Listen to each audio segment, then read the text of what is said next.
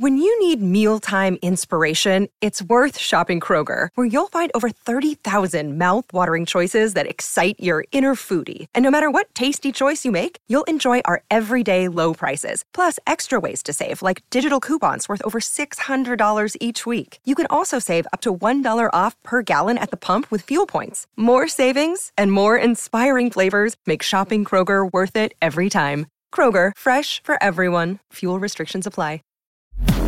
Welcome to the 12th Man Rising podcast, part of the Fansided Podcast Network. Here's your hosts, Lee Vowell and Todd Vandenberg.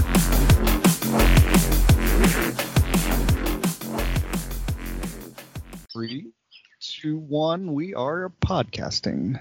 Hello, listeners. I am part of the show, and also part of the show is with me. Other part of the show. How are you? I am. Well, loud. I like it. I am. Like it. Well, do you like it? I'm loud. Usually it's soft. You're all soft. That's what she said. You never really get hard, Every damn time. Every damn time. Okay. Speaking of hard, Dave Canales left for the Buccaneers this week. So, are you still there? Still with me? Testing. Unfortunately, yes, I am. No, I think Dave Canales, former quarterbacks coach of the Seahawks, going to be the OC of the Buccaneers, is a huge deal because I think he was a really good quarterbacks coach. I mean, he made Russell Wilson clearly better than he should have been, and Geno Smith was fantastic. Yes. And Canales has been with Pete Carroll, I believe, since the Vikings in the 70s. Could be wrong about that. I'm joking. It just feels that way. He's been with him for quite. Since USC, yeah. Yeah, I mean that was literally his wasn't that his fourth position with the Hawks? I mean seriously. Yeah, I think it's the fourth or fifth. Yeah, because he started off as quality control, I think, or assistant weight. Yeah, you're right. It's like 4 or 5. He's been there forever, which is awesome. And he's worked his way up, and now he's joining the Buccaneers. And why that could be bad is twofold. Obviously, it means whoever the quarterback ends up being in Seattle, and it could be Geno Smith. Then they're going to have to start over. It'll be interesting to see who the quarterback's coach is. I trust, I guess, Shane Waldron at this point to make a good hire, or Pete, I guess. I wonder if Pete would leave it up to Waldron as far as who the quarterback's coach is. That's an interesting question. And then that I say aloud on a podcast. And then the second part of that is maybe Geno's like, you know what? I'm a Florida native. I'm from right outside where Todd is from right now and near Miami. Yeah, hopefully he doesn't do that. Why not? It's hard. I mean, he's only 32. It feels like Geno should be like 87 years old at this point, but he's 32. Yeah. Why not just go home and be a Buccaneer? It would be a good team for him.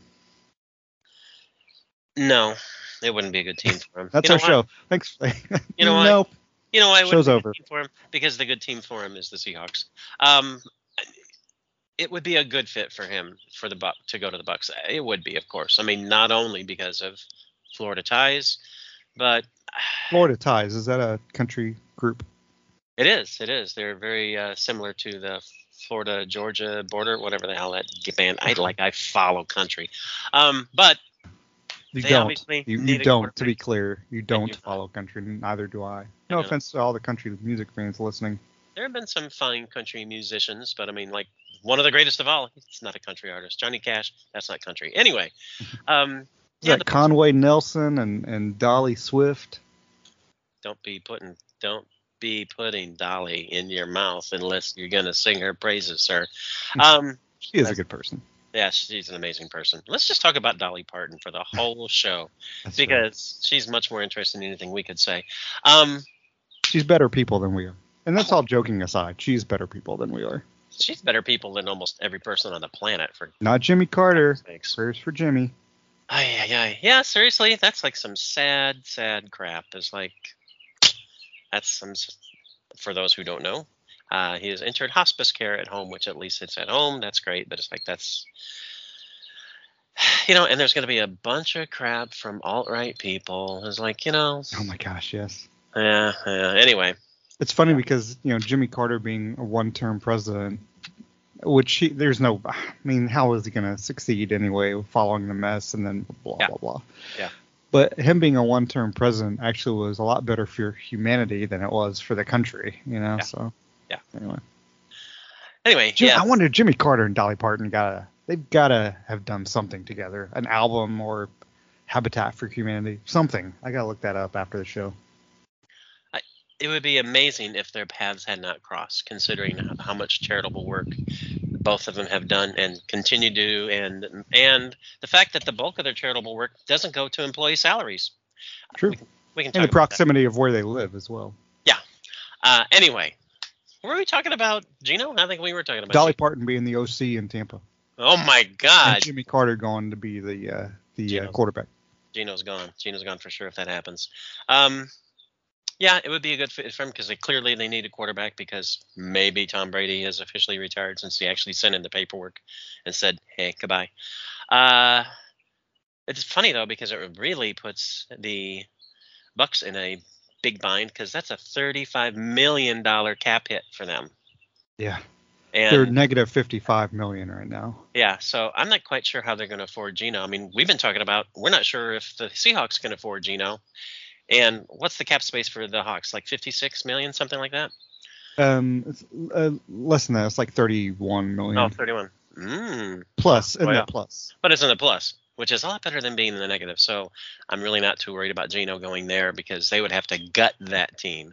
But it's, And- the salary cap is all malleable. Yeah, I mean, but you got to do a lot of work. Malleableness. Yes, you got to do a lot of malleability. I almost said something else and I didn't because this is a family show. I think you crossed the line there. I mean, now we're being censored. I just got an alert. Oh my God. Live on recording. Let's just let it go. This is the Nikki X edition of the 12th Man Rising podcast. Anyway, It's Dolly Parton doing Frozen. unless You said let it go. unless oh my God. Gino going to Tampa. I think Unless that's the what we're Hawks- talking about. Yeah. Unless the Hawks offer Gino something like 18 million a year. That's Ryan Tannehill money. Yeah. At least that's what they would be left with if they. Yeah, I agree. Yeah. I agree. He's going to sign with Seattle, and he's made that clear. The fact that he was in the facility the day after the Seahawks season ended, and he was in working out, and he's been there apparently like almost every day working out in the facility. It's like, I don't which know. of course Quandre he Diggs should. tweeted out a picture of Gino sleeping a few days ago. I don't know if you saw that. I did not see that. Yeah, he's like, yeah, Gino sleeping. So maybe he's in the facilities, but it I don't sounds like think he's he's just getting I any don't- sleep at home, so he's napping. Well, I mean, it's like it's free. It's like, I would assume, yeah. I go to Planet Fitness. It's like that's $50 a month. He's got free facilities. It's like as long as he's under contract. Interesting question. When the contract, so the NFL fiscal year ends in March, right? Yeah. So if you're not under contract, and I wonder if it's team by team. So like, Pete Carroll's going to be like, yeah, just you're not with any other team, feel free to come in. I mean, he does that all the time, right, with former players. Yeah. I wonder if Gino isn't signed by mid-March, if the Seahawks still like, yeah. Or I wonder if it's a liability thing. Like, okay, if you get hurt, then it's. I'm sure they could have him sign a waiver and just like, okay, whatever. There's no way they would say, okay, dude, you can't come back in. I mean, he's not Earl Thomas. Doesn't play for the Jets anymore. Oh, jinx. Yeah, I'm sure Gino will be staying. I mean, I'm sure they'll work out something equitable. It'll be a little more than the Hawks want to pay. It'll be a little less than Gino would really like, but they're both going to be happy. I mean, even his play did drop off in the last few games. Absolutely it did. But he was still good enough for them to win if they improved that defense, which was god-awful against the run, and we'll talk about that. But passing defense was excellent. And there have been some conjecture as well. The passing defense, no one threw against them because they didn't have to, because all they had to do was run the ball. It's like, yeah, but that's not really the case. I mean, they ran the ball because you can continue to run the ball, but you're not going to win games basically by doing nothing but running the ball. You still have to run, still have to throw, and they were good against the pass. The reason they started losing games, that nasty stretches, the offense dropped off, which back to Gino. Gino fell The off. team could not stop the run, nor could they run the ball. I was looking at that yesterday. I was thinking, writing some kind of article about like why Geno may have been forced to Mm-hmm. have more turnovers. And they had that stretch of week 11 through 15 or whatever. Yeah. And it was like, yeah, I remember them not being able to run, but they literally had 4 of those. One game was 70 yards, I think, or 90 yards, 70 yards, I think. But every other game was under 41. It's like, so Geno's having to throw passes that no quarterback would be comfortable with. But they chose not to run the ball. That's the thing. I mean, there were games. Yeah. I don't know how many games. Walker was hurt, banged up. I mean, they didn't have anybody who you could really count on either. It was just, not for that entire stretch. There were so many games when they didn't even have 20 carries. And I don't have it in front of me, but I mean, and this happens. I've got it right in front of me. They ran the ball 35 times in each of those games. Year after year. It's like, we both written articles in different years. It's like, for a guy who wants to do nothing but run the ball, that's supposed to be Pete ball. Like, they sure as hell don't run the ball much, do they? Right. And every year it's like the same thing. It's like, this is interesting. Y'all want to run the ball, and yet it's like your top ball carrier, the guy who's like, whoever it is, whether it was Carson or Penny or now Walker, they're in the top 5 in yards per carry, or they're in the top 5 in touchdowns, even though they don't get many carries. And it's like, and you're giving them like 15 carries. Right. What do you, or 11 carries? What are you doing? Yeah. Well, I mean, they weren't running the ball during those games for whatever reason, which still either way it forced Geno into making throws that he wasn't having to make before. Exactly, which is stupid on the coaching part. Whether that's Pete saying that, and I don't think it is, or it's Waldron. And in none of those games were they drastically behind where they had to throw. It's like, they might be 8 points behind. Every one of those games, they're within 2 scores, and you've got one of the best running backs in the league. And even if he's a little banged up, it's like you do have other guys you can turn to. There might be like one game you can say, okay, this game they really had to throw, but not 6 or 7. I'm tired of that.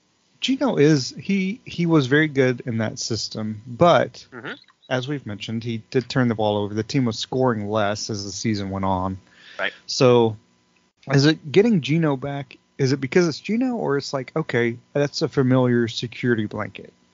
I mean, if you added Derek Carr, would they be just as good, if not better, if they traded for, I put 2 articles, just kind of put them out there because people are talking about him, Justin Fields, who is an Ohio State quarterback, so we know he can't throw.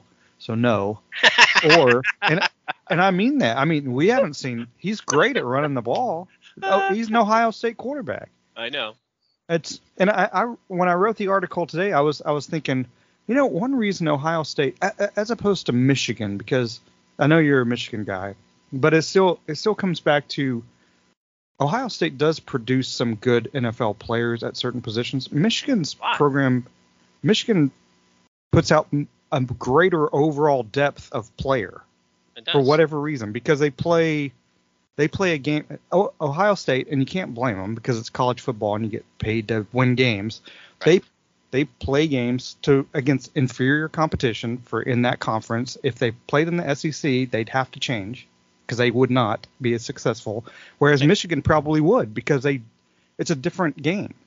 So the reason Ohio State quarterbacks fail in the NFL for the most part is they're really not NFL quarterbacks. They're college quarterbacks. They're not. And my lovely sister-in-law Joanne, who I'm sure is not listening, but I'm a huge Ohio State fan.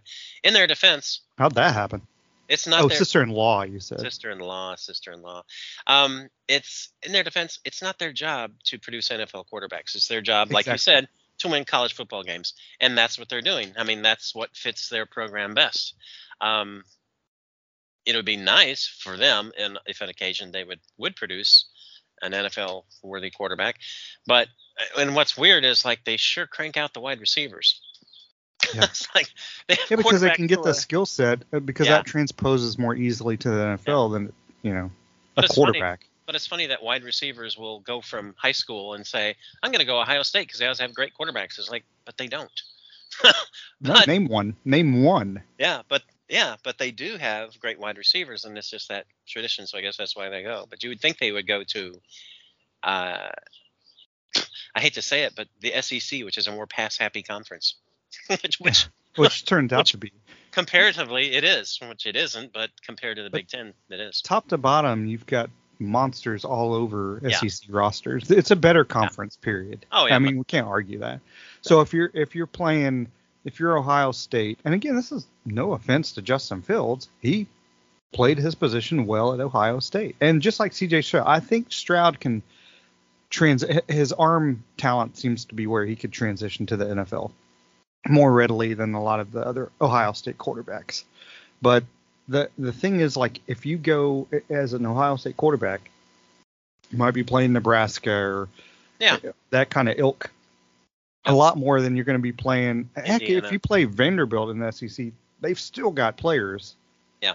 You know, it's just crazy. So I agree. But anyway, I put that out about Justin Fields, and because people are suddenly he's a trade option. I think that's BS. I think the Bears are like, hey, we might trade our quarterback. Maybe we will take a quarterback first. It's just BS. That's insane. They're just playing the game. Yeah, because there's no way to. I mean, if you get Fields, if you're an NFL team and he ends up being better, I mean, the Bears are what they're like the Nebraska of the NFL offensively.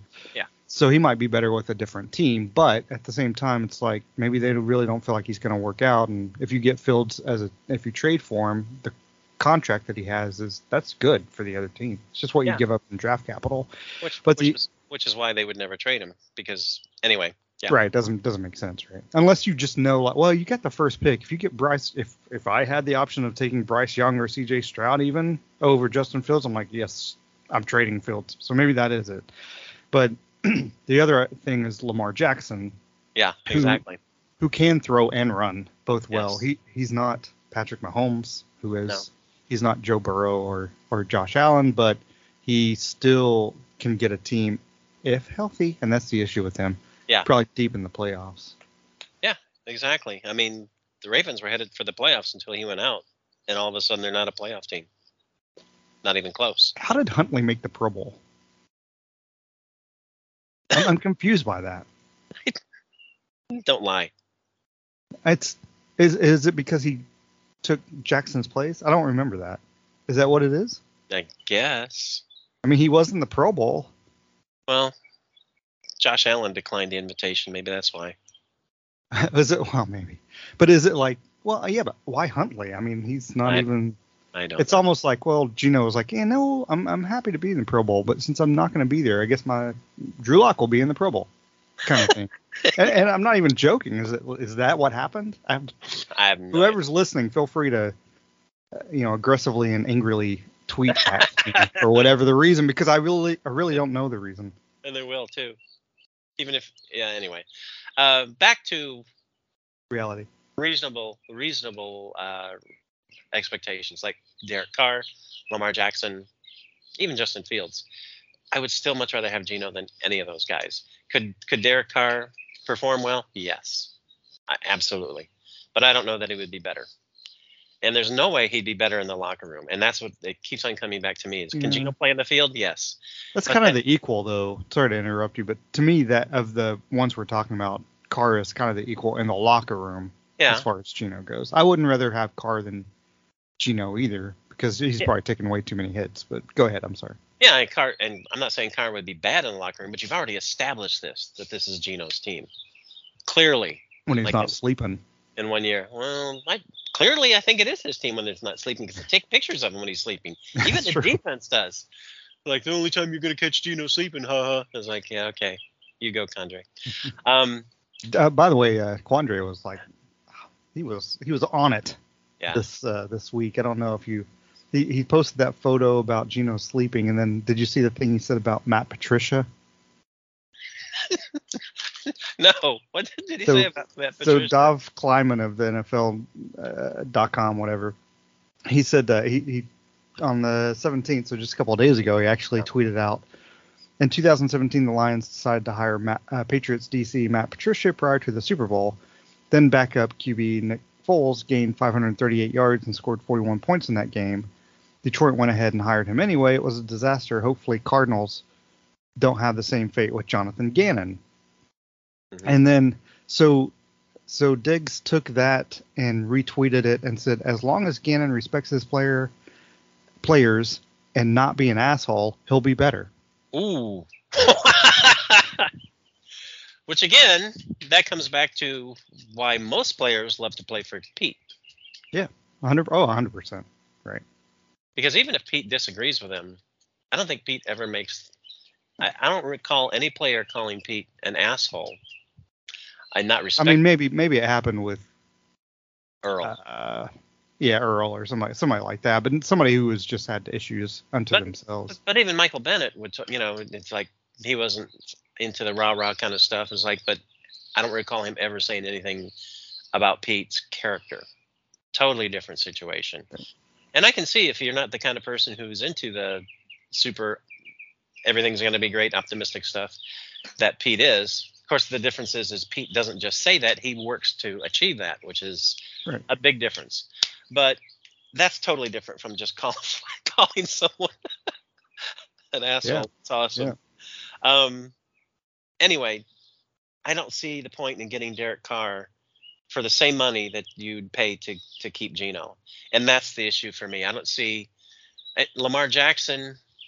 If you can get Lamar Jackson for the same money as Geno, I mean, Lamar Jackson is a better quarterback. I mean, as much as I love Geno, I don't think there's any way around that. He's a better quarterback. He can throw just as well, and he's much better on his legs. Not that Geno can't move. Obviously, he's shown that, Right. especially in key moments. Yeah. And he seemed to get. But nobody moves like Jackson, right? Except Michael Vick, maybe. Yeah. A young Michael Vick. Yeah. So Or maybe today's Michael Vick. I don't know. I haven't seen him lately. possibly. It's like as long as he ain't running from them dogs, I think he's just fine. Or today's O.J. Simpson. I mean, it's possible. It is possible. He's pretty fast. Got to run from somebody. Surprised the Broncos didn't pick him up. Change their uniforms to all white. Jackson Or would orange. be intriguing, but I don't know that they could get All Jackson for the same.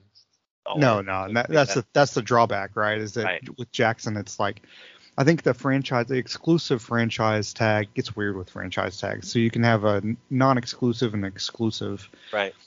Which means you franchise tag someone, but they can still negotiate for non-exclusive. Exclusive, they can't negotiate. So the exclusive franchise tag for a quarterback in 2023 is expected to be $45.25 million. So chump change, like basically what you and I make for this podcast. Pretty much.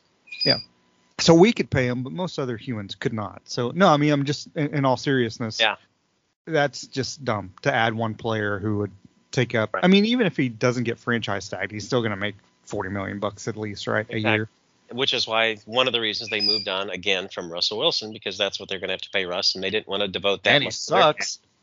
Well, now. Yeah, and that'll be really interesting to watch. Is like how he plays, and now we don't care how the Broncos play. It's like, hey man, go 17-0. Let's play in the Super Bowl. Just don't win the Super Bowl. That's all I ask.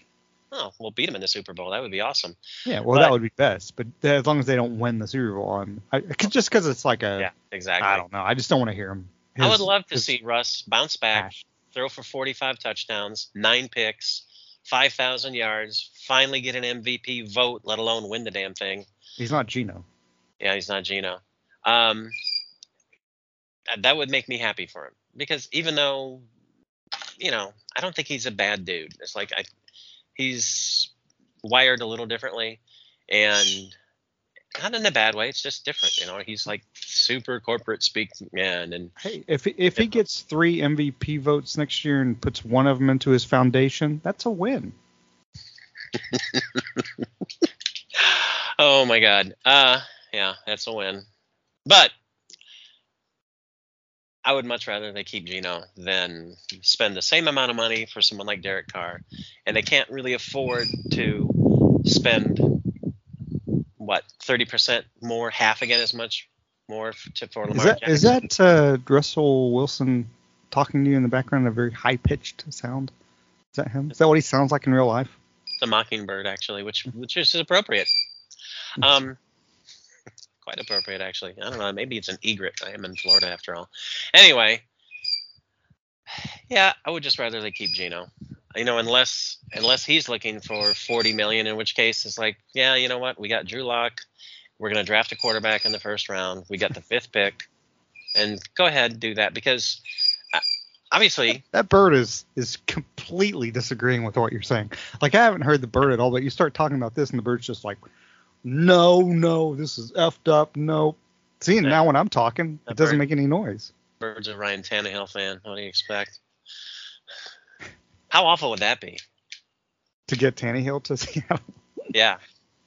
Well, I mean, if you want to win games in the regular season and then have somebody throw 3 interceptions and as a number 1 seed, that's your guy. Speaking of guys, not a bad call. Yeah, the Cardinals. I didn't realize this. I knew they hired all their new coaches. Yeah. But it looks like they Petzing, I guess, is the offensive coordinator's name. And this is a tweet from a Fansided guy. Cardinals are going to have a very young staff. Both coordinators and the head coach have 0 experience in those roles. What is wrong with the Cardinals organization? Hey, you know what? Kingsbury did not work out. Let's hire a bunch of people who've never done that job before. Yeah. Maybe it'll work. Maybe it'll work. Hopefully it won't.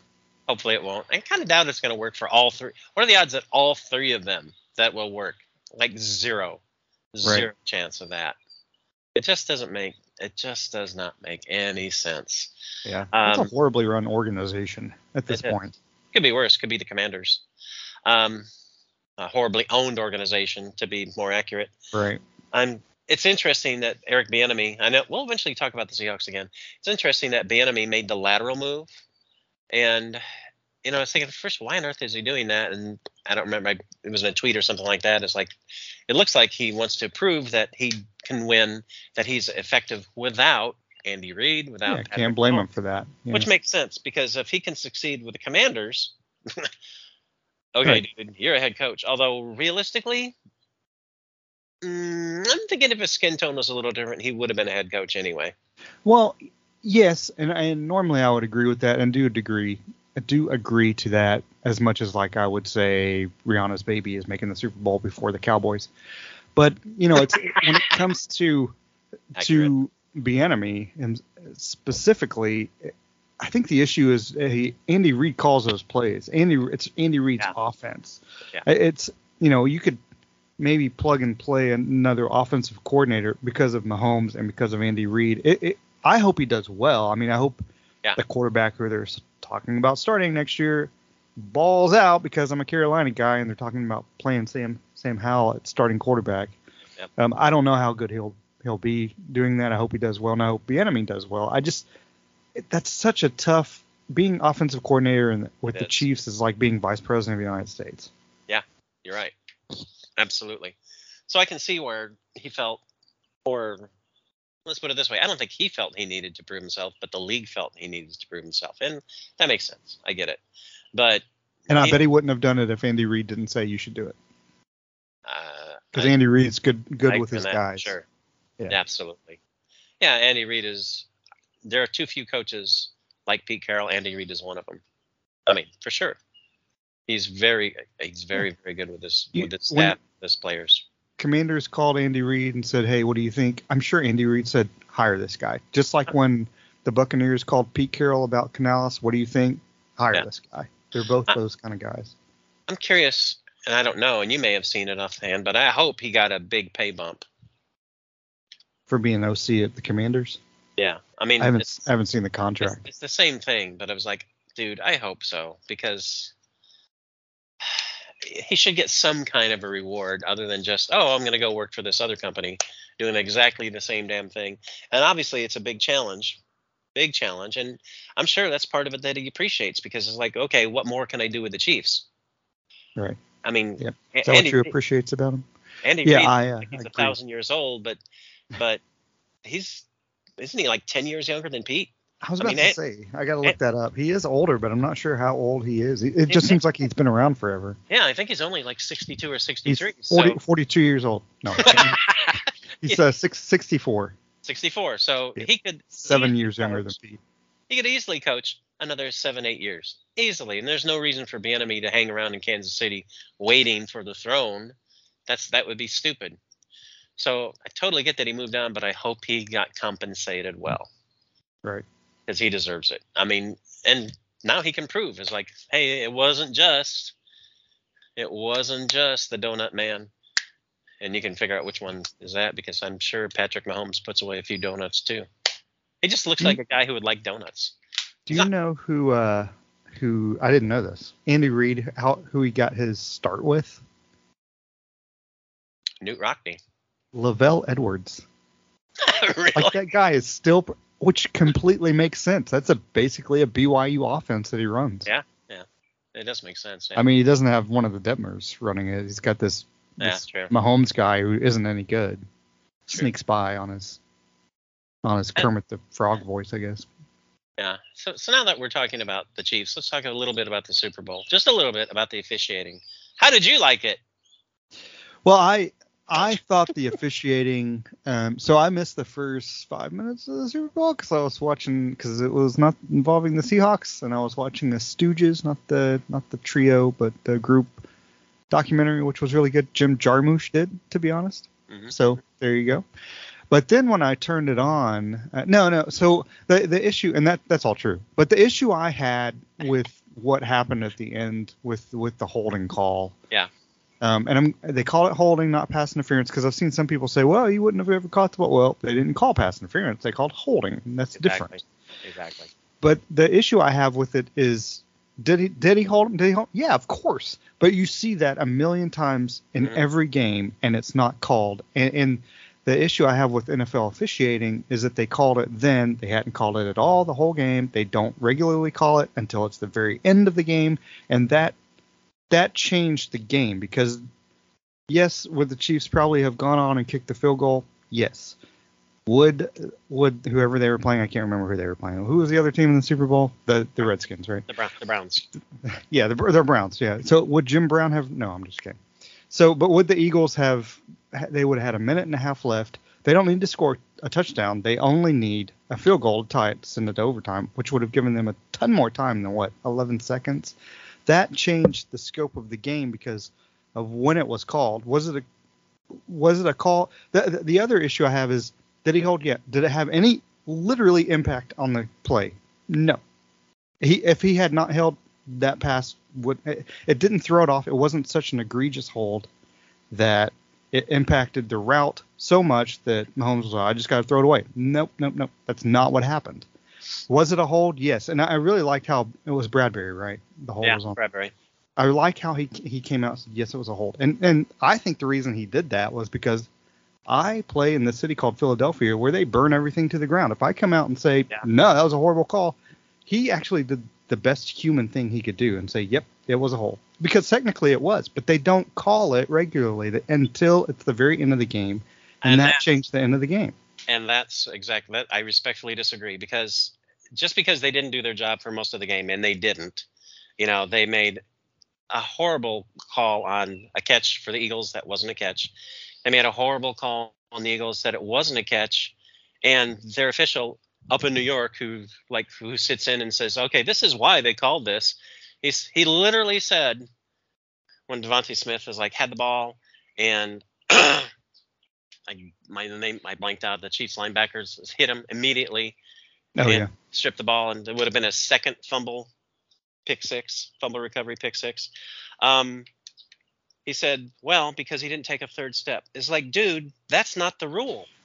That is an example. He didn't make a football move. You and I come from the same. We're both old enough to. But he did. He caught the ball, and I don't think he did. I don't think he did. I disagree. Do I think it was a fumble? You and I are both old enough where we come from. We started watching football 70s and before, right? Yeah. That's a fumble. Period. End of story.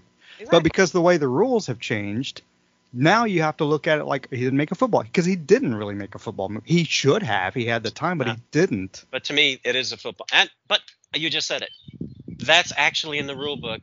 If he makes a football move or has the time to do so, it's literally in the rules. But they're saying he didn't, and I can see that based on the weird rule. But he did, because he starts to turn. No, I don't think he did. I honestly don't think he did. I was not for either team. I thought the officiating was bad, and I really loved how they kept going to the NFL officiating guy they have, and he's like, almost everything he said was like, nope. And then they did the opposite, which you never see. Like, okay, well, I guess I was wrong. Well, I think he's right on most of that. I do think, but it still goes back to the reason it bugs me is because they waited until the end of the game to make that call, just like they did the previous year with the Bengals and the Rams. They started calling stuff all of a sudden that they didn't call. And to me, we're both huge baseball fans, and just be consistent, and that's not being consistent. If it's a ball 3 feet outside and you're calling it a strike, call it a strike every game. You can't switch, it's the 9th inning, game's on the line. That's exactly what happened. They started calling it a strike, and it wasn't.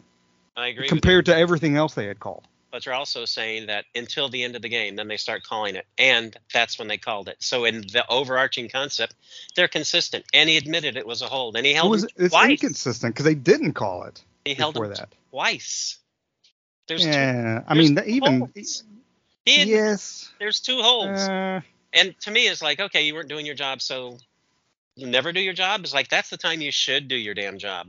But the whole thing is like, it changed the game. It's like, didn't they have like 2 wide open receivers that were open by like 15, 20 yards that literally walked into the end zone? No, yeah, I agree that what happened at halftime, and this is a whole different situation. But we could argue what happened with the Falcons and the Patriots when all that money went suddenly on the team that ended up coming back to win the game. Yeah. Something happened at halftime, and that didn't happen. I'm not saying it's rigged. I'm not saying that. But strange things happen in the NFL that don't happen in other sports. That's true. But let's move on from – okay, so they make the call. They get a first down. Incorrectly. McKinnon is about to run in for a touchdown. The Eagles obviously slow up. They let him go. They let him go down and run out the clock. It's like, why weren't the Eagles pursuing to knock him out of bounds and stop the clock? They were hoping he would just run in for a touchdown, thinking he was going to be some stupid idiot, which I don't remember which player that was that ran in and took the touchdown instead of a drop, like you typically see running backs who have. That actually happened in the Carolina Appalachian State game earlier this year, or in the beginning of the season. They ran in for a touchdown and actually gave Appalachian State a. Yeah, and this is off script, but Greg Olsen actually, who I don't really care for so much, he actually made that call before that happened. He was like, this guy needs to go down. Greg Olsen is terrible at his job because anybody who knows football makes that call. Anybody knows he should have. But then again, like you said, that doesn't always happen. No, it doesn't always happen. But he doesn't get credit for saying it's like, oh, look, the sun's going to come up. No shit, buddy. I'm aware of that. I'm aware that this guy the sun doesn't always come up. But why weren't the Eagles aware of that? That cost them the game. The fact that they stopped pursuing, they had a chance to knock him out of bounds and stop the clock, and they just coasted, hoping he would be stupid and greedy and go into the end zone. Why would he do that? That defense. But they still would have had time. They still would have, even with that happening, they still had time. They would have had time if that call isn't made. And again, I'm not. Maybe they.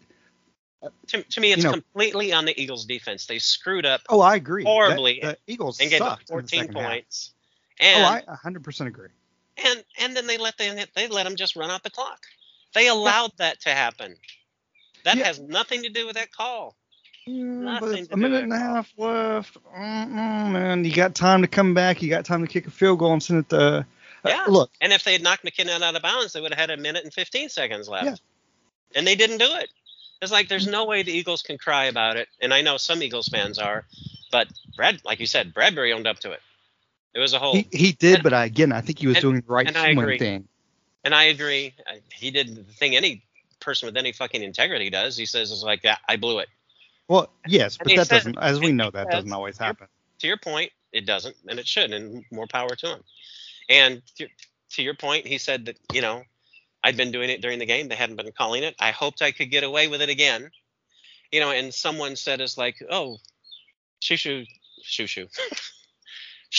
Smith didn't even complain about it. It's like, because he had been, and he finally gave up. Mahomes complained about it immediately. He pointed to it.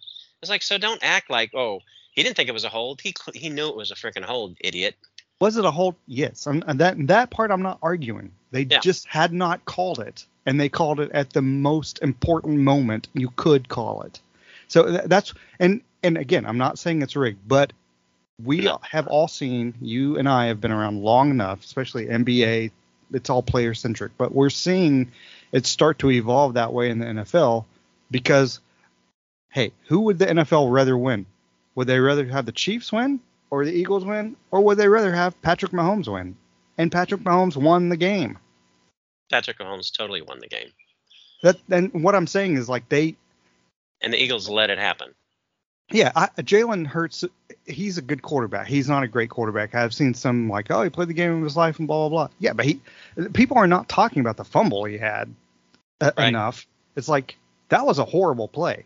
You didn't get touched and you fumbled and they ran it back for a touchdown. Nobody's like, it's like, we're giving Jalen Hurts like the benefit of it's like, okay, well, he played a great game. Well, yes, but he made a huge mistake, which led to the Chiefs coming back. Yep. The Chiefs had, 4 possessions? They scored on all 4. And had they chosen, they could have scored a touchdown on that last possession. They chose not to run out the clock. It's just... Yeah. I mean, but if Hurts doesn't fumble, the Eagles might win. Yeah. But again, it just bugs me because it's like PTSD from last year with the Rams and the Bengals, and we see that more and more in playoff games and Super Bowls where it's like, okay, this stuff's not. I mean, last year was ridiculous, right? Like how many calls did they have in the last 2 minutes of that game that never were called? That's the issue. Just call it the entire. If you have to throw 17 flags in the game and be like, then do it. But don't not do it and then call it the most important moment. And then, but you could call that almost every play. And they chose to do it then. That's what bugs me the most. It's not who won or anything. It's just that's when they called it and they had not called it. We can definitely agree to agree. I hate that whole thing. Let's agree to disagree. It's like, you can't agree to disagree. It's like, that's stupid. It's like, yeah, I agree. The officiating could have been much, much better. Overall, they shouldn't have called that play because they hadn't been calling it. But that didn't change the game because the Eagles were getting their ass kicked in the second half the entire time. They still could have had time to come. They could have. What I was going to say is, to finish the thought a minute ago. But they hadn't. Right. That's what I was about to say. So a minute and a half goes, they have the ball. Mm-hmm. I will say, at least they would have had the chance to do that, first of all. But secondly, do I think they do that? No, because they hadn't. But it took away that chance and plus the drama that would have been built was like, because the game ended up with no drama. And lastly. And to me, that goes to the whole thing is like, sorry to interrupt, but that goes to the whole thing is like, it's all scripted. I know you're not saying that, but some people are. No, I'm not saying that. If it was scripted, they wouldn't have called that and they would have had the drama. It's like, clearly it's not scripted. Yeah, and it would have been anticlimactic Super Bowls ever. It was a horrible script if it was scripted. The Eagles weren't going to come back because they hadn't been in the second half because all of a sudden the Chiefs defense was like playing on fire. And the Eagles defense, it's like they could have gone down and scored and the Chiefs probably would have come back again. It's like the Eagles had not stopped them in the entire second half. They didn't stop them once. Not once.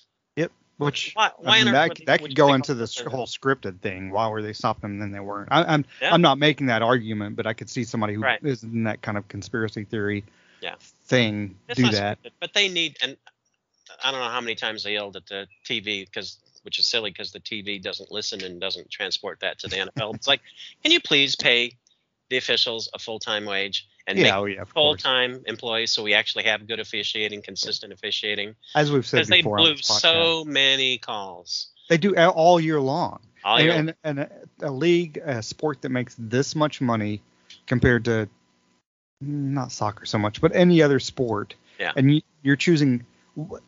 I mean, again, I'm not a conspiracy theorist, but it could be like, well, why are they not choosing to do that? I mean, that is weird. Of course, this is the NFL.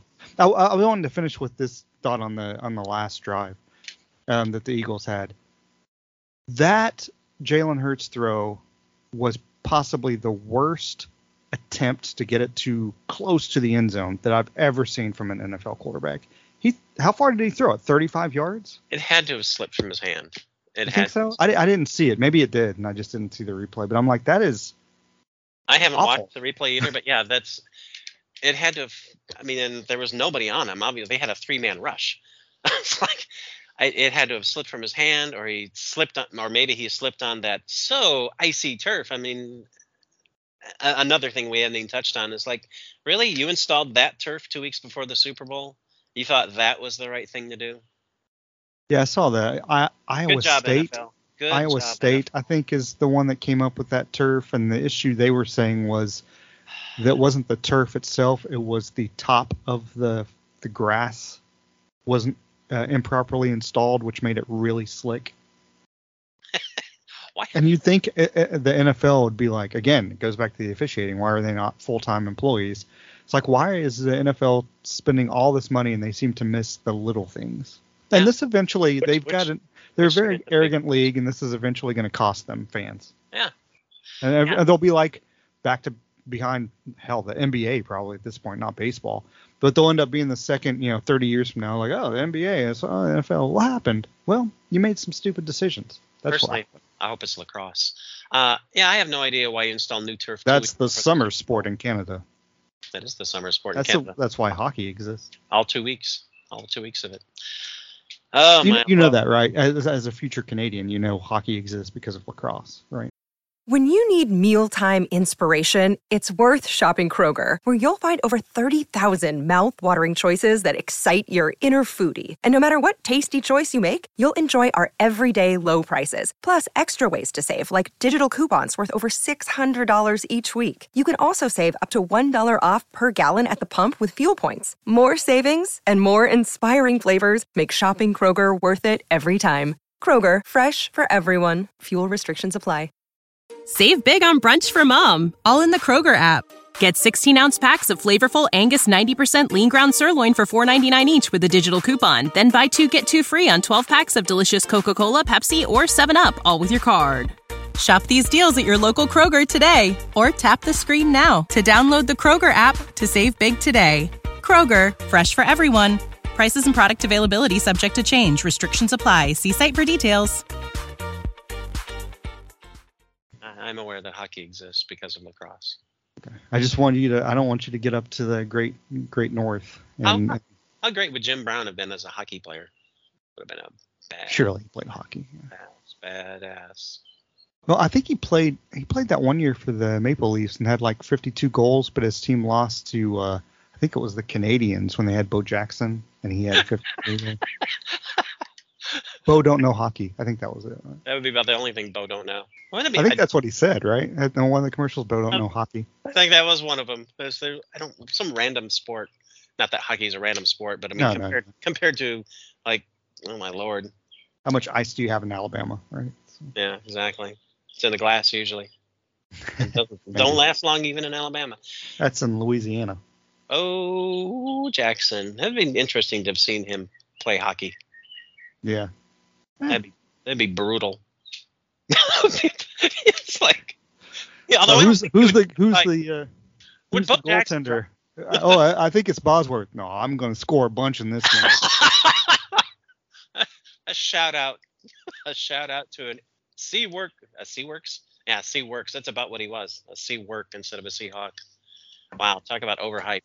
That was interesting how one play can change the perception of a player, because he wasn't bad. He wasn't great either, which is part of the problem because he promoted himself so much. But that one. I think that was the people around him too. Hey, he definitely did it, but it was the people around him. It was funny because I was writing that article about that went on for a year and ended up with five worst first round picks for the Seahawks. 5 worst first. Say that 4 times fast. Five bratwurst.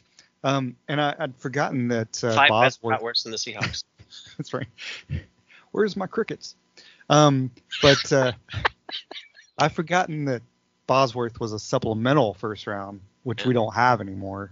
I don't think they don't have that anymore, do they? And just nobody talks about it. Surely I don't think they have a supplemental first round now.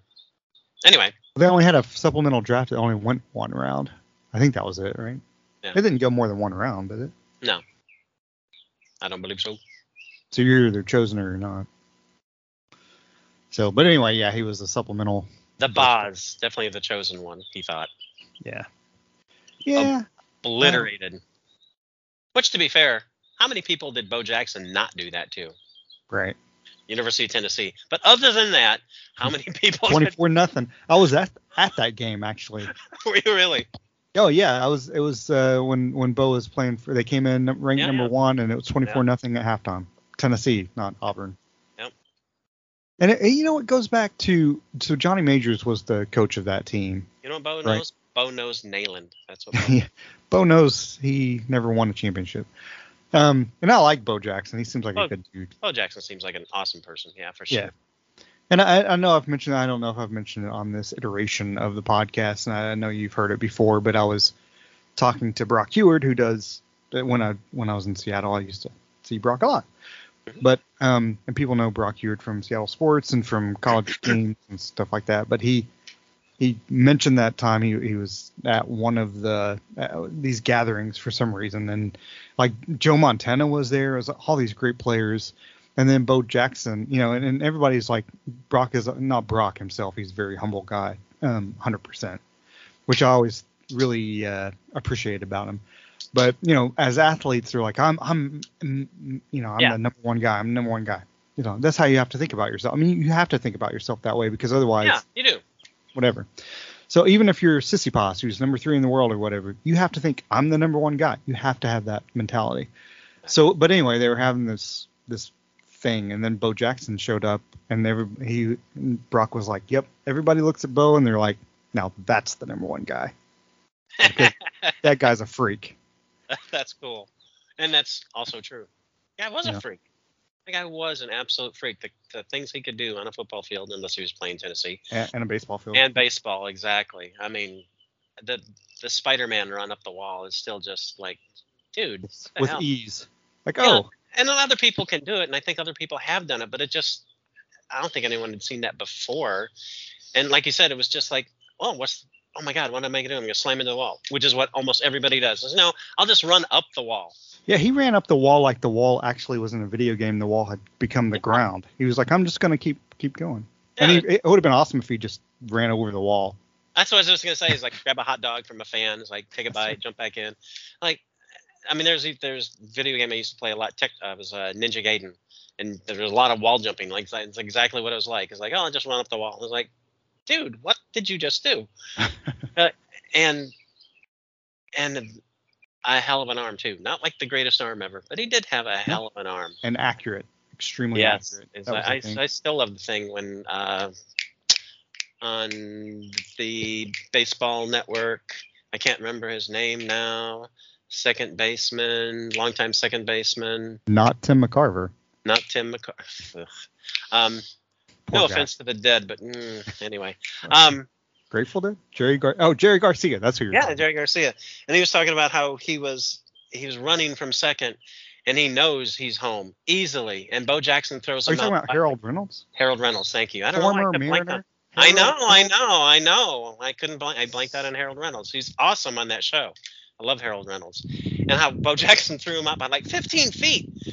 And he's like, and he pops up and he's like, what the hell? And Bo Jackson just like shoots him, pulls the trigger on him. It's like, and he's just like, son, he said he couldn't say what he said at the time, but it's like, I could not believe that the guy got to the ball and threw it's like he thought he was home easily, and he wasn't close. Yep. He wasn't close, and it's like, what the hell happened? Yep. And Bo's just like, ha. And it was I don't know how I started talking about Bo Jackson, but he's fun to talk about. But and just like, and again, we've talked about this on other podcast iterations, but the Bo, ESPN has this Bo documentary, and Deion Sanders, now coach of the Colorado Buffaloes, talked about how when he was and he's, the thing about Deion to me is he sells himself. He oversells himself.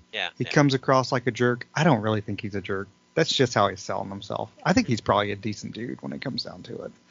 But because based on this one story he was telling alone, which was he was a freshman at Florida State and they were playing Auburn, and he'd heard all about Bo, of course, and he was like, man, this guy gets free. I'm going to chase him. I'm the fastest guy in the world. I'm going to chase him down. So Bo gets out on the sidelines, and he's running down the sidelines, and Deion actually does catch up, and Bo, of course, is not slow himself, but Deion does start to catch up with him, and Deion just says, yeah, I was there. I was going to tackle him, and he says, Bo just kind of reaches out like he stiff arms me and puts his hand on my helmet, almost like he's healing me. Like we're at church and he's healing me. And he just pushes, and I just fall by the wayside, and he just keeps running like nothing ever happened.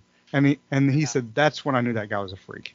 Yeah, he was. I mean, incredibly fast, and as Brian Bosworth found out, incredibly powerful. I mean, that's the thing. He's like Marshawn Lynch, but freak, faster. But like Metcalf speed. I was like, what the hell? Yeah. Oh, that reminds me. I guess I should look at what else we haven't talked about that I've got in the article. The DK Metcalf, of course, was MVP of the Speaking celebrity of game. Physical freaks. Speaking of physical freaks, Yeah. and he's playing against celebrities, right? And it's like some are athletes, some are whatever, but some are WNBA players, so they're legit players. So. Which is true. But oh my God, I mean, I assume you watched some of the clips, right? And maybe you watched the game. Yeah. Yeah, well, 3 of those dunks were over me, so I didn't have to watch the clip. I saw the ball coming at my face. You saw more than the ball coming at your face. Probably saw his ankles coming at your face. That's right. I saw somebody flying over me.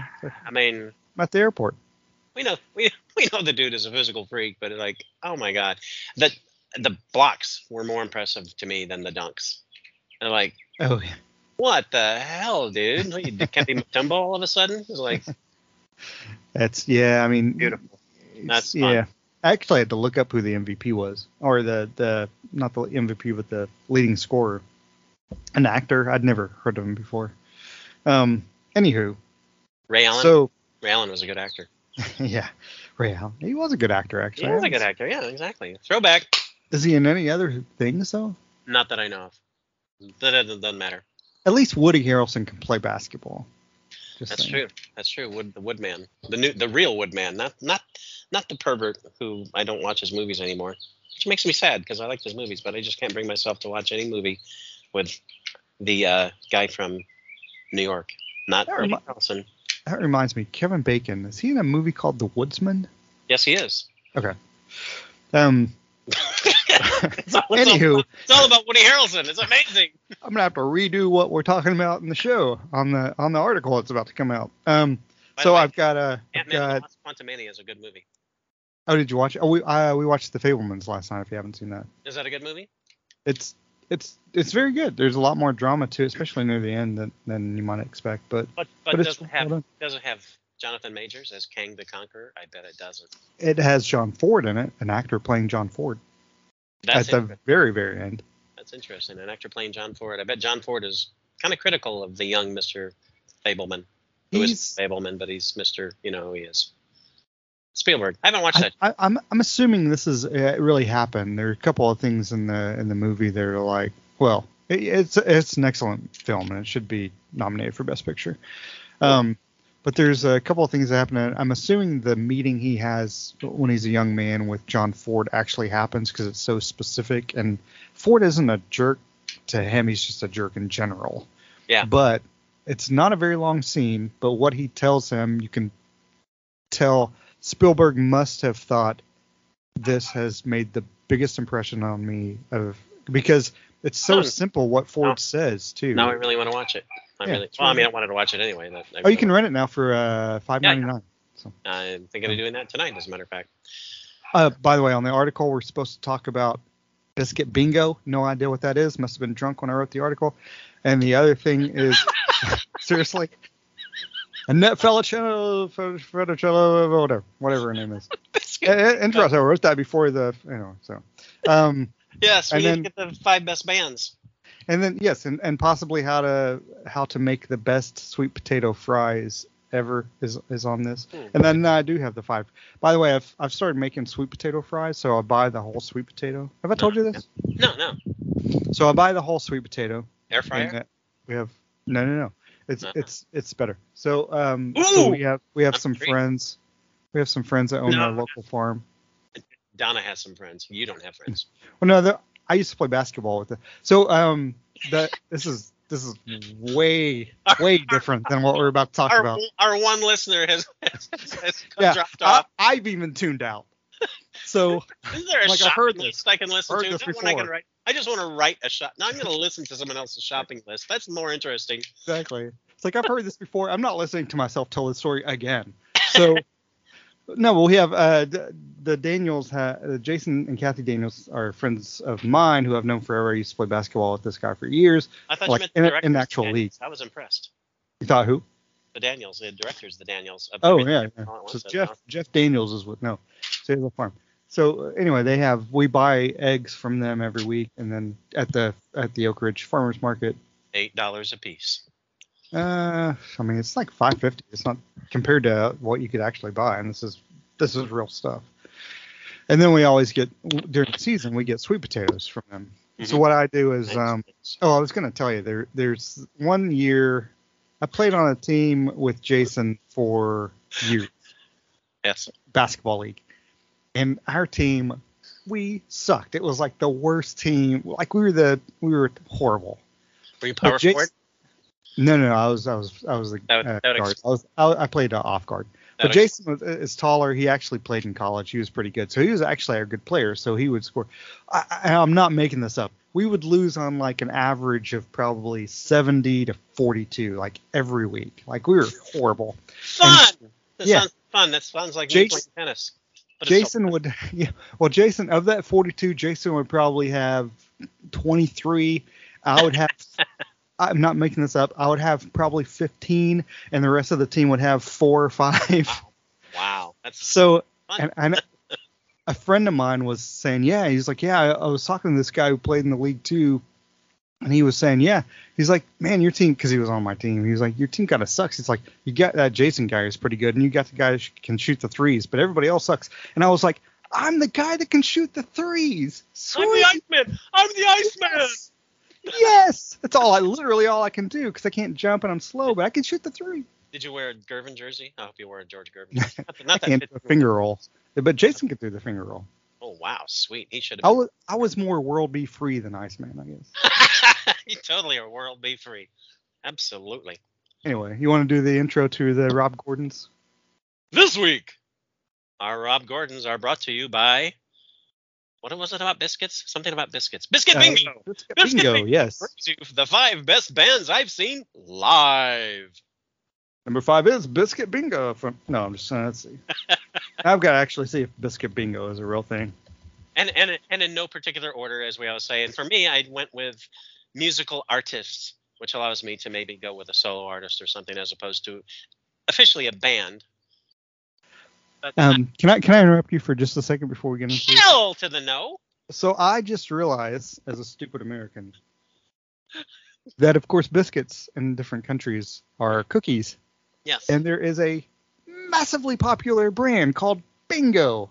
Oh, okay. Well, there you go. So Biscuits Bingo is actually a real thing because I looked it up, and first thing I saw of many things. Also, there's one that says Pittsburgh Police's Biscuit Bingo raises over $58,000. Not making that up. Well, there you go. And the other thing, the top one is Biscuits Bingo, sold out from Animal Friends. I'm like, what? Anyway, the Rob Gordons. The Rob Gordons. The 5 best bands I've seen live this week in the past 4 hours. And we're not ranking these as well. No, we're not ranking. They're just like whatever.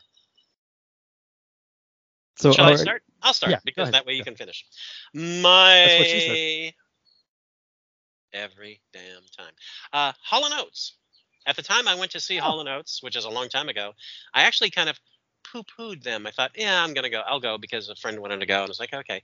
But I have come to appreciate them more and more as time goes on. So now I proudly say, yes, I saw Hall & Oates back when they were still basically in their heyday. Blue-Eyed Philadelphia Soul. I was about to say, did you see him in Philly? I did not see them in Philly because if I had, they would have been booed because, Philadelphia. But yeah, Hall & Oates. It was an excellent concert because they actually sang. They didn't lip sync like some people will do.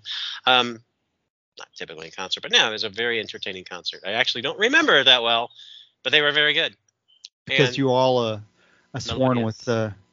with Hall, with Mr. Hall. He actually has a good voice.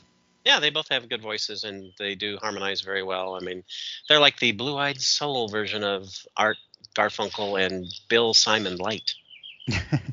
They were at one point like the best-selling duo of all time. It's crazy. Yeah, they were. I mean, they do yeah. have some classic songs, and they do have a nice, soulful interesting vibe. And I've seen a few interviews with both of them, and they're very interesting. These guys are musicians. They take it very, very seriously, and they may have been kind of cranking out pop for a while, and that's kind of what it was viewed at. But I mean, there's a lot of depth. Yeah, they didn't start off they that do. way. And actually, No, the song "Maneater" is about Liza Minnelli. I made So that up. true. So true.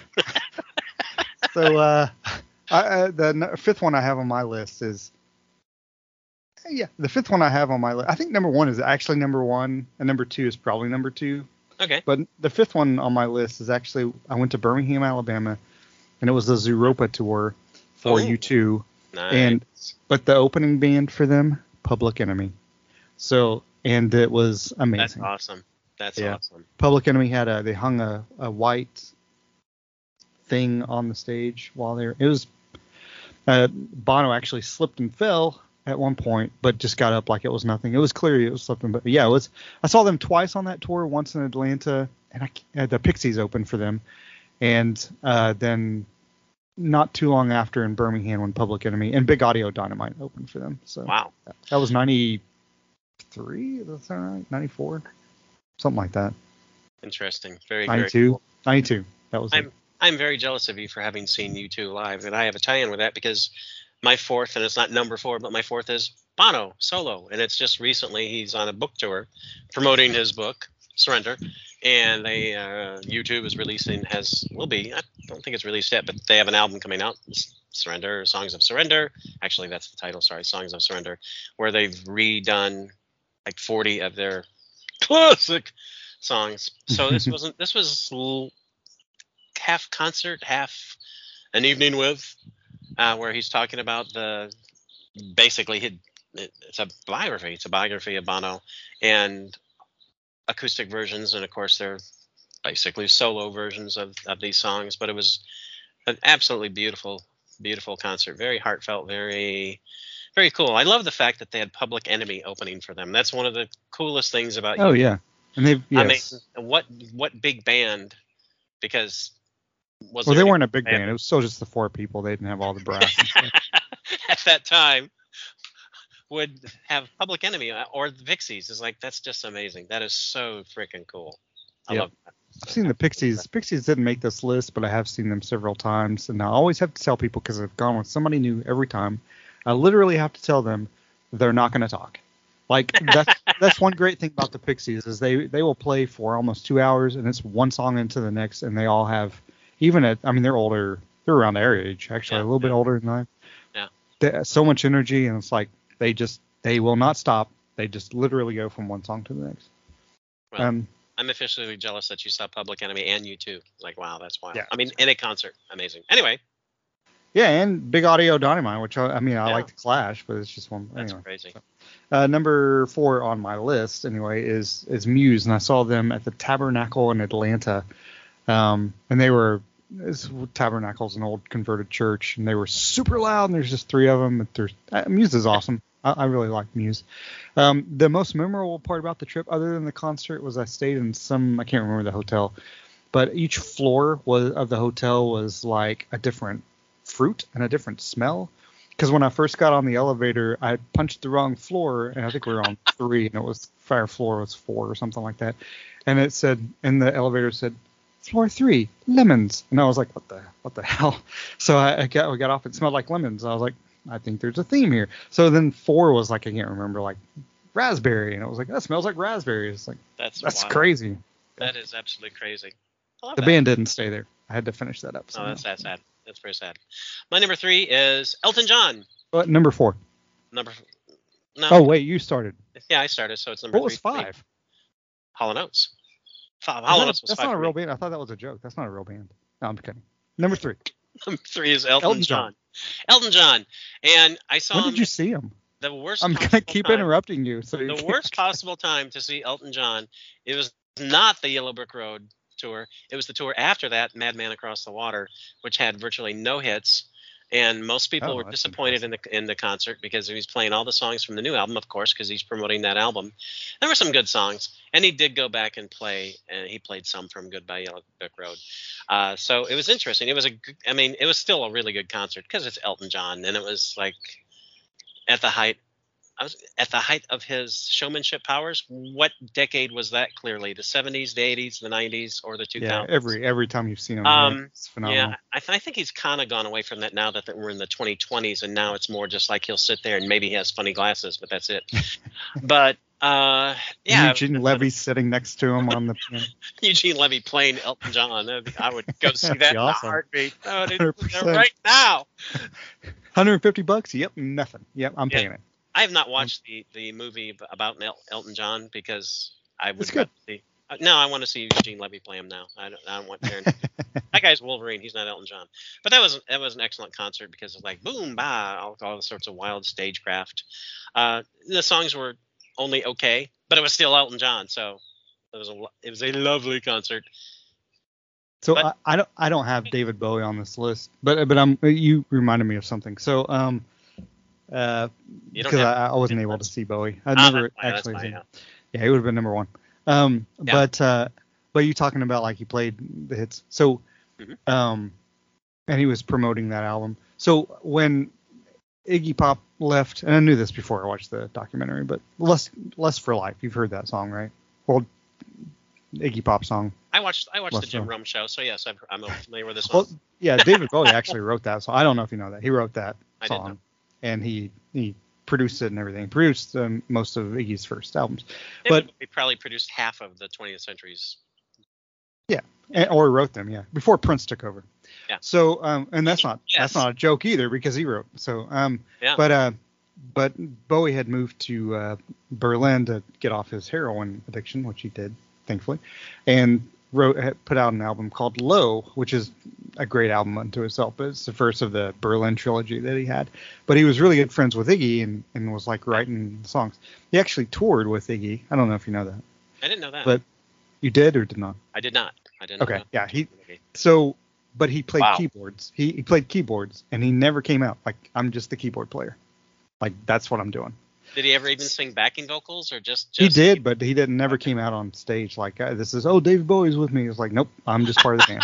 That's insane. So my God.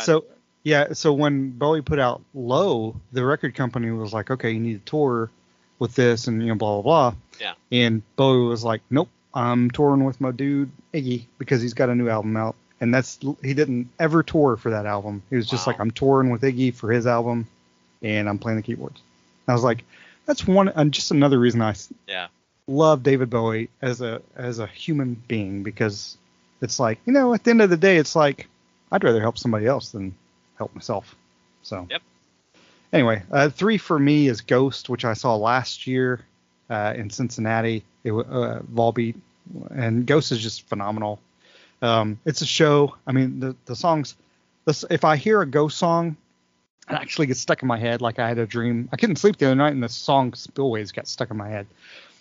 I love their music, even though it gets stuck in my head, but I'm also hoping to see them in Nashville in August, I think. But one of my favorite bands, just very theatrical, very fun. Not from Michigan. They're from Sweden, but yeah. I don't know why I said Michigan. I like the detail. Just well, because I felt like there's a character in Letterkenny who later on, he's not in it very much, but every line he says, he always repeats the first line, like very fun, and then he'll say something else. I felt like that's what I was about to do, so it reminded me of that was weird.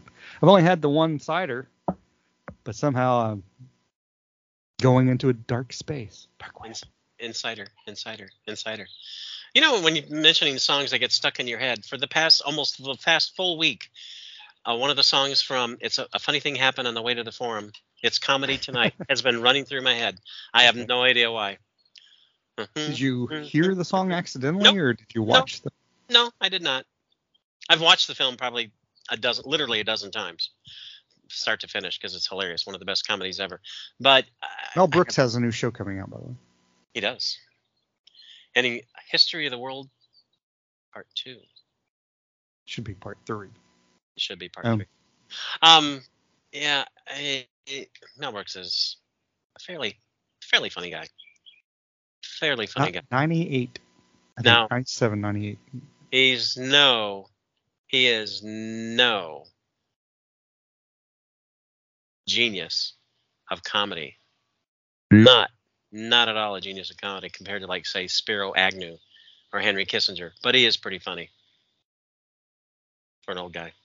Oh, I thought, is that number 2? Spiro Agnew. The Spiro Agnew live is just amazing. I mean, it's like you got Sabbath. There has to have been a band named Spiro Agnew, wasn't there? There had to be a band called Spiro Agnew.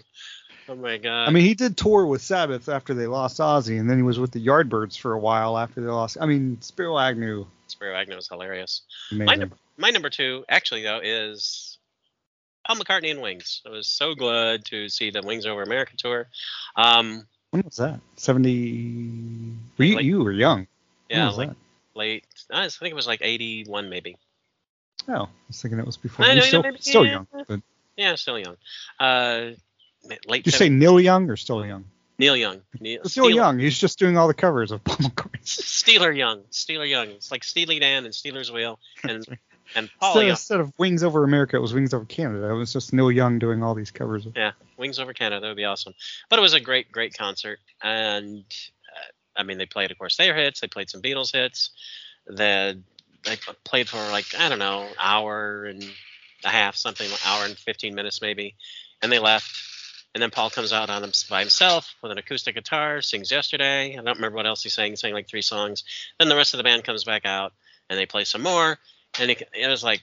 That's awesome. Absolutely beautiful concert. But it was so loud. It was so freaking loud. I mean, almost like a Beatles concert would be, I imagine.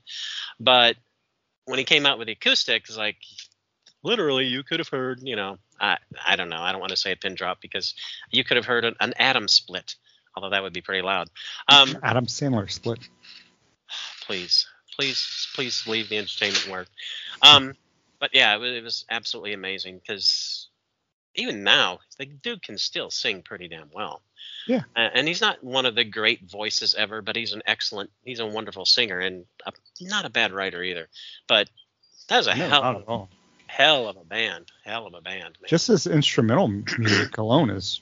Yeah. And he reminds me of Bowie, or Bowie reminds me of, because I guess Bowie is a little bit younger than McCartney, which sounds crazy to say, but they both are they're just dudes, They're not they don't seem like I am Paul McCartney, which I'm still Paul McCartney. They don't. And it's just like, I'm just hanging out. And that's kind of like, I mean, maybe that helps that he's from Liverpool, McCartney, and it's just like, maybe that's how they started, It's like, we're from Liverpool, first of all. It's not like we're from London, which I think may have changed. Just dudes. Number 2. Great concert. And on to your number 2. Number 2 for me is a legitimate number 2 is a Wings cover band called Kiss. No, it is Kiss, but I've seen them, multiple times in concert. And the thing I love about Kiss, actively listening to I'm going to put on a Kiss record. I could do that. I just don't actively listen to Kiss. I like their songs, but their concerts are just kick ass. And the one thing that they do, which another band I've seen several times in the last year or so, Slipknot does as well, and I think they borrowed it from Kiss, is the fact that during the concert, they're not just like, oh, you're up here worshiping us. It's more like, we wouldn't be here if it weren't for you. And that's exactly the way every band. I mean, you're not there if you don't have fans. But you'd be the greatest. You could be the Beatles. If you don't have fans, you're not the Beatles, right? So, and I think that's the one thing I like about Kiss is that they involve the fans so much, and they make it an event instead of just we're up here playing music. So, anyway. Exactly. They also do this thing where Slipknot does it as well with an AC/DC song. But before Kiss plays right before they come on, they're about to come on because they always play the same song. They always play a Who song. And Paul Stanley was asked one time, why do you always play this song? And he was like, because Who were a better band than we were. And seriously. Wow. And he was like, that's our homage to the Who. Wow. That's brilliant. I love that. Before I do my number 1, are we going to do like a quick honorable mentions kind of thing, or are we just going to hit number 1? Your choice. I mean, Bitch Heads Volume 3, Greatest Hits Volume 3 album, that tour. Thanks for seeing debut album. Because I was going with Bitch Head, but Judas Hitler, Jimmy the God. Yeah, all the greats, man. All those Appalachian industrial bands. Anyway, I'm just going to jump to my number 1. You probably haven't heard of this band, and I'm talking to everybody on the planet except for the people who've heard of the band, which is a lot. The Rolling Stones. Actually, they're better than the Rolling Stones. I'm talking about Brewster's Millions. Now, this is just seriously, that's a movie. Brewster's Millions. They took their name, yes, from the movie. And if you look at their Facebook page, which has not been updated in 11 years, because I just checked, because they've not been around for that long. So this is just a cover band, just a garage band. They played in Knoxville and the Mid-South area. Never made it big. They had some Tall Paul. Yeah, Tall Paul. Good call on Tall Paul. They did some original music, and they would play some original music in their. They just played at bars, I don't think they ever even played at a venue, which would be called a concert hall. But they were excellent musicians. We went to see them several times at like Barley's and just different tap houses around the Knoxville area. But they went far afield. They would play in Lexington, Kentucky a few times, stuff like that. But so they're a cover band, but they were live from Jamestown. I don't think they ever played Jamestown for the 7 people who would have gone. But an excellent cover band. By far the best. There's a million cover bands all over the world. This is by far the best cover band I've ever seen. And here's the reason. For one thing, they were excellent instrumentalists, and it's not because the drummer called me out from the stage and said, "Hey, Todd, how are you?" It's like because he worked at Kroger before he. Can you grab my flute? I'll tell you that in a minute. Yeah, please tell me that. I got to hear about that. But so went with friends every time, and they would take requests because it's Brewster's Millions. We know a million songs. And it was Brewster because the lead singer, his last name is Brewster, so that's why it was Brewster's Millions. And he liked ice cream. And I think they did like ice cream a lot. But actually, they like drinks because that's how you would pay for you would request a song, but you'd have to buy it. Oh, that's awesome. Yeah, that's awesome. Buy us a drink and we'll play the song for you. And they would just don't wait till the end because the song won't sound anything like what you think. Surprisingly, they imbibed well, but they played very well even late in the night. So sitting there with a friend, and she says, "You know what my favorite song is? The theme song from." theme song from the song "Believe It or Not." From Greatest American Hero theme song. So I said, okay, I'll ask them if they can play it. They're not going to know that. I said, I'll ask them if they know it. So I go up and I tell the guy, I say, okay, I don't think you guys are going to know this, but do you know the theme song from Greatest American Hero? And the lead singer says, no, but we can play it. We can do it in like 10 minutes. I'm like, okay. So they look up. They look it up. And I don't think they'd even heard the damn song because they are younger than I am. And literally, I'm serious. They said he never heard of it. It may be someone else. Well, you hear it once and it's stuck with you forever, basically. So. Yeah. So they look up, they look up the chords, they look up the arrangements, and literally 5 minutes later, they're playing a flawless, seriously, awesome. A flawless version of that song. It's the best version I've ever heard of the song, and I'd only had like one Black Russian at that point. So it's not because I was as hammered as they were. And I'm like, any band that can do that, they're like, yeah, I don't know what that song is, but sure, man, we can play it. And it's like, and completely out of, that's not the kind of music these guys would play. I mean, they would play anything. I mean, like the last update said, we play anything from Lady Gaga to Dave Brubeck. And it's like, and literally they could do anything. I'm serious. Just a multi-instrumentalist, I'm assuming, if they can do both of those. Pretty much. And it's just, and they were really, really good musicians, and they all are still musicians, all in different bands.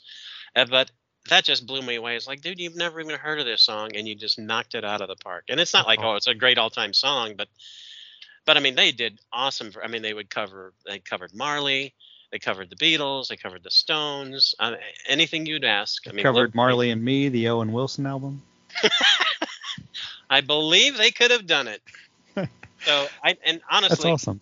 Honestly, they do belong. That's my number one live band ever because they were just awesome. The most fun to go see. They were awesome. And then that's awesome. That's a better answer than my number one is kind of cool, but that's a better answer than any answer we could probably come up with because it was a personal connection that you had and experience, which is all live. That's all it should be, right? Yeah, I mean, honestly, like, I'm watching the Stones. I love the Rolling Stones, but it's like, okay, I'm watching the Stones live. But it's like, okay, great, but you actually had an experience. Yeah. That went beyond that. I mean, I never got to see the Eagles. I did. I saw the Eagles. I know, and you hate it. Never. Yeah. I could have seen Chicago and Earth, Wind, and Fire when they were touring together, and I didn't do it, and I really, really regret that because Peter Cetera was gone from the band at that point. Hallelujah. I saw Peter Cetera with Chicago as well, unfortunately. Yeah, that's sad. But I would go see Brewster's Millions again in a heartbeat. That's who I would pick. I remember one story. I said, "Oh, flute." I gotta write this down real fast. So the Eagles concert. Went to see the Eagles concert with a group of people I worked with, and there were other people that they knew who ended up going. This was in Nashville, like mid '90s. And interrupt for a moment. Was it with your other favorite band, Fleetwood Mac? No. It was I can't even remember who the other band was, but I don't remember the songs at all. Bay City Rollers, a band I've actually gone to see, sadly. Honest to God, sadly. Bay City Rollers does have good use in Love Actually, but anyway, so I went and met this young lady who I never saw again, and we didn't do that, people, but we kind of made out a little bit without doing that. So anyway, her boyfriend was like the third string quarterback on the Tennessee Volunteers football team. I can't remember her name. I can't remember his name. All I remember is yes, no, not Peyton. It was I think Peyton was on the team. It was what's the guy's name? Cooter. It was his backup actually. Anywho, so we're all asleep in the middle of the night, and I have a dream. I think I've told you this before, probably decades ago, but I have a dream that I tap her on her shoulder and say, "Hey, can you write your name down? Because I can't remember it." So the next day, we all go to eat at a Denny's. And I'm not sitting with her. I'm sitting with a group of friends that I went with. Anyway, so she comes up to me and she has a piece of paper and she says, "Here's my name and my number in case you can't remember my name." So I'm thinking, I really didn't dream that. I just kind of half awake ask her, "Can you please write down your name because I can't remember it?" That's a true story. The other thing is flute. Jason Herrera. You know Jason Herrera. Yeah, I know Jason Herrera. Four Leaf Pete. He's in the band called Four Leaf Pete, which is an excellent band. I know, all joking aside. But they were having a Irish festival maybe 3 or 4 years ago, and I went and I was on the second row. And I hadn't seen Jason in a while, but of course I've known him all my life, so we recognized each other. But he's up there on his band. His flute falls off the stage. Nobody would know it. You wouldn't have known it because you can't hear it. In fact, I didn't know it myself. But I'm sitting in the second row, and they're in between songs, and Jason looks at me, he points at me, and he motions for me to come up. And at first I was like, "Me? You want me to come up there?" He's like, "Yeah." So I was like, "Hey, man," like it's a live show. I'm sitting there talking to you on the stage. "Can you grab my flute? It fell down on it." "Oh, yeah." So I handed him his flute. That's what reminded me. So anyway, number one for me. That's true. Donna can vouch for that. So, but number one for me. So the band, probably top 15 band, REM. I've seen them more than I've seen any other band. I used to see them all the time in the 80s and 90s. And I've seen them with all kinds of opening bands. So, but a friend of mine, Mike, and I in the 94, 95, went to see them in Nashville. They were playing outdoors. And I went to see him, and I was like, "Oh, this is cool." And we brought a little handheld recording. Are you still there? Maybe. Okay. Yeah. I'm thinking about it. A little handheld tape recorder. I was like, "Oh, we're just going to put it," because it started raining. We're going to put it right under the blanket. So we put it right under the blanket and just hit record on the whole thing. Now, I can't find the tape now for people that ask now. That was 3 decades ago, almost, literally. Sounds strange to say, but that's true. Anywho, the opening band was this little-known band at the time who had just put out their second album called Radiohead. So basically, if I still had it, I had a tape recording of Radiohead live just before the Bends album came out. Wow. But they were the opening band, and it was like, oh, this band is phenomenal. I mean, phenomenal doesn't really do them justice, right? Like they're a notch above most every other band that ever existed. And I mean that musically. Like I'm not the Radiohead's not my favorite band. They're maybe top 10, maybe, but they're just their ability and their songs are just like next level, right? Even beyond REM, and I love REM, but it's just, it was weird. It was like I saw REM, I saw them with the Pixies a couple of times, saw them with 10,000 Maniacs. I've seen them with a bunch, but Radiohead opening for REM was probably just like, that sounds like a joke, but no, it actually happened. So that was my number one. That's pretty crazy. That beats KC and the Sunshine Band. Sunshine Band. Sunshine.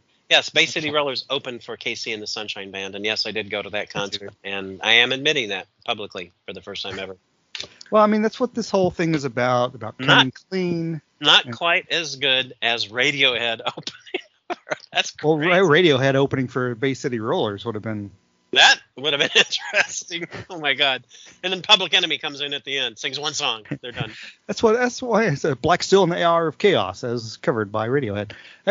One thing we should really look at is that, like, just for fun, is like these extremely talented bands. Like, Rush opened for. It's funny actually. I think I don't remember if I told you this. We'll end with the show with this. Bono was on a recent episode of Smartless. I don't know if you listened to it. You really should listen to Smartless. It's a much better show than ours. Well, every show is better than ours, literally. But yeah, Bono was talking about like, you three guys, Sean Hayes and Jason Bateman and Will Arnett, you're kind of a band. Did I tell you about this? Yes. Yeah. No. No or yes. For the fans, for the fans listening, which is me, when I re-listen and I've had a few drinks, I'll be like, I don't remember about that. So anyway, he's talking about. Bono is saying, yeah, you guys are kind of a band, you kind of the three-piece, like the Police and kind of like, these other bands. But Bono said, Cream. I don't know if he said Cream, but he said the Police for sure. And he said, just don't say you're Rush because I don't like prog rock. Wow. Yeah, I was like, okay, that's funny. He's like, The Edge likes it. I'm not a big fan. Wow. Yeah, he had to be joking. No, I think he was 100% being honest. He was he was being very Irish about it, making a joke about it in an Irish way, which is my family's Irish. I can say that. Yeah. But yeah, I think he meant it 100%. It was just kind of funny. That's hilarious. Oh my God. Nope. Oh, that's Murph. Probably Murph's chair. It's Murph's chair. Murph's chair making a comeback. I had to put that in. That means he's trying to move in on us. So I guess that's the end of the show. Murph will take over from here. Thanks for listening. Why are you the worst? Save big on brunch for mom, all in the Kroger app. Get 16-ounce packs of flavorful Angus 90% lean ground sirloin for $4.99 each with a digital coupon. Then buy 2, get 2 free on 12 packs of delicious Coca-Cola, Pepsi, or 7-Up, all with your card. Shop these deals at your local Kroger today, or tap the screen now to download the Kroger app to save big today. Kroger, fresh for everyone. Prices and product availability subject to change. Restrictions apply. See site for details.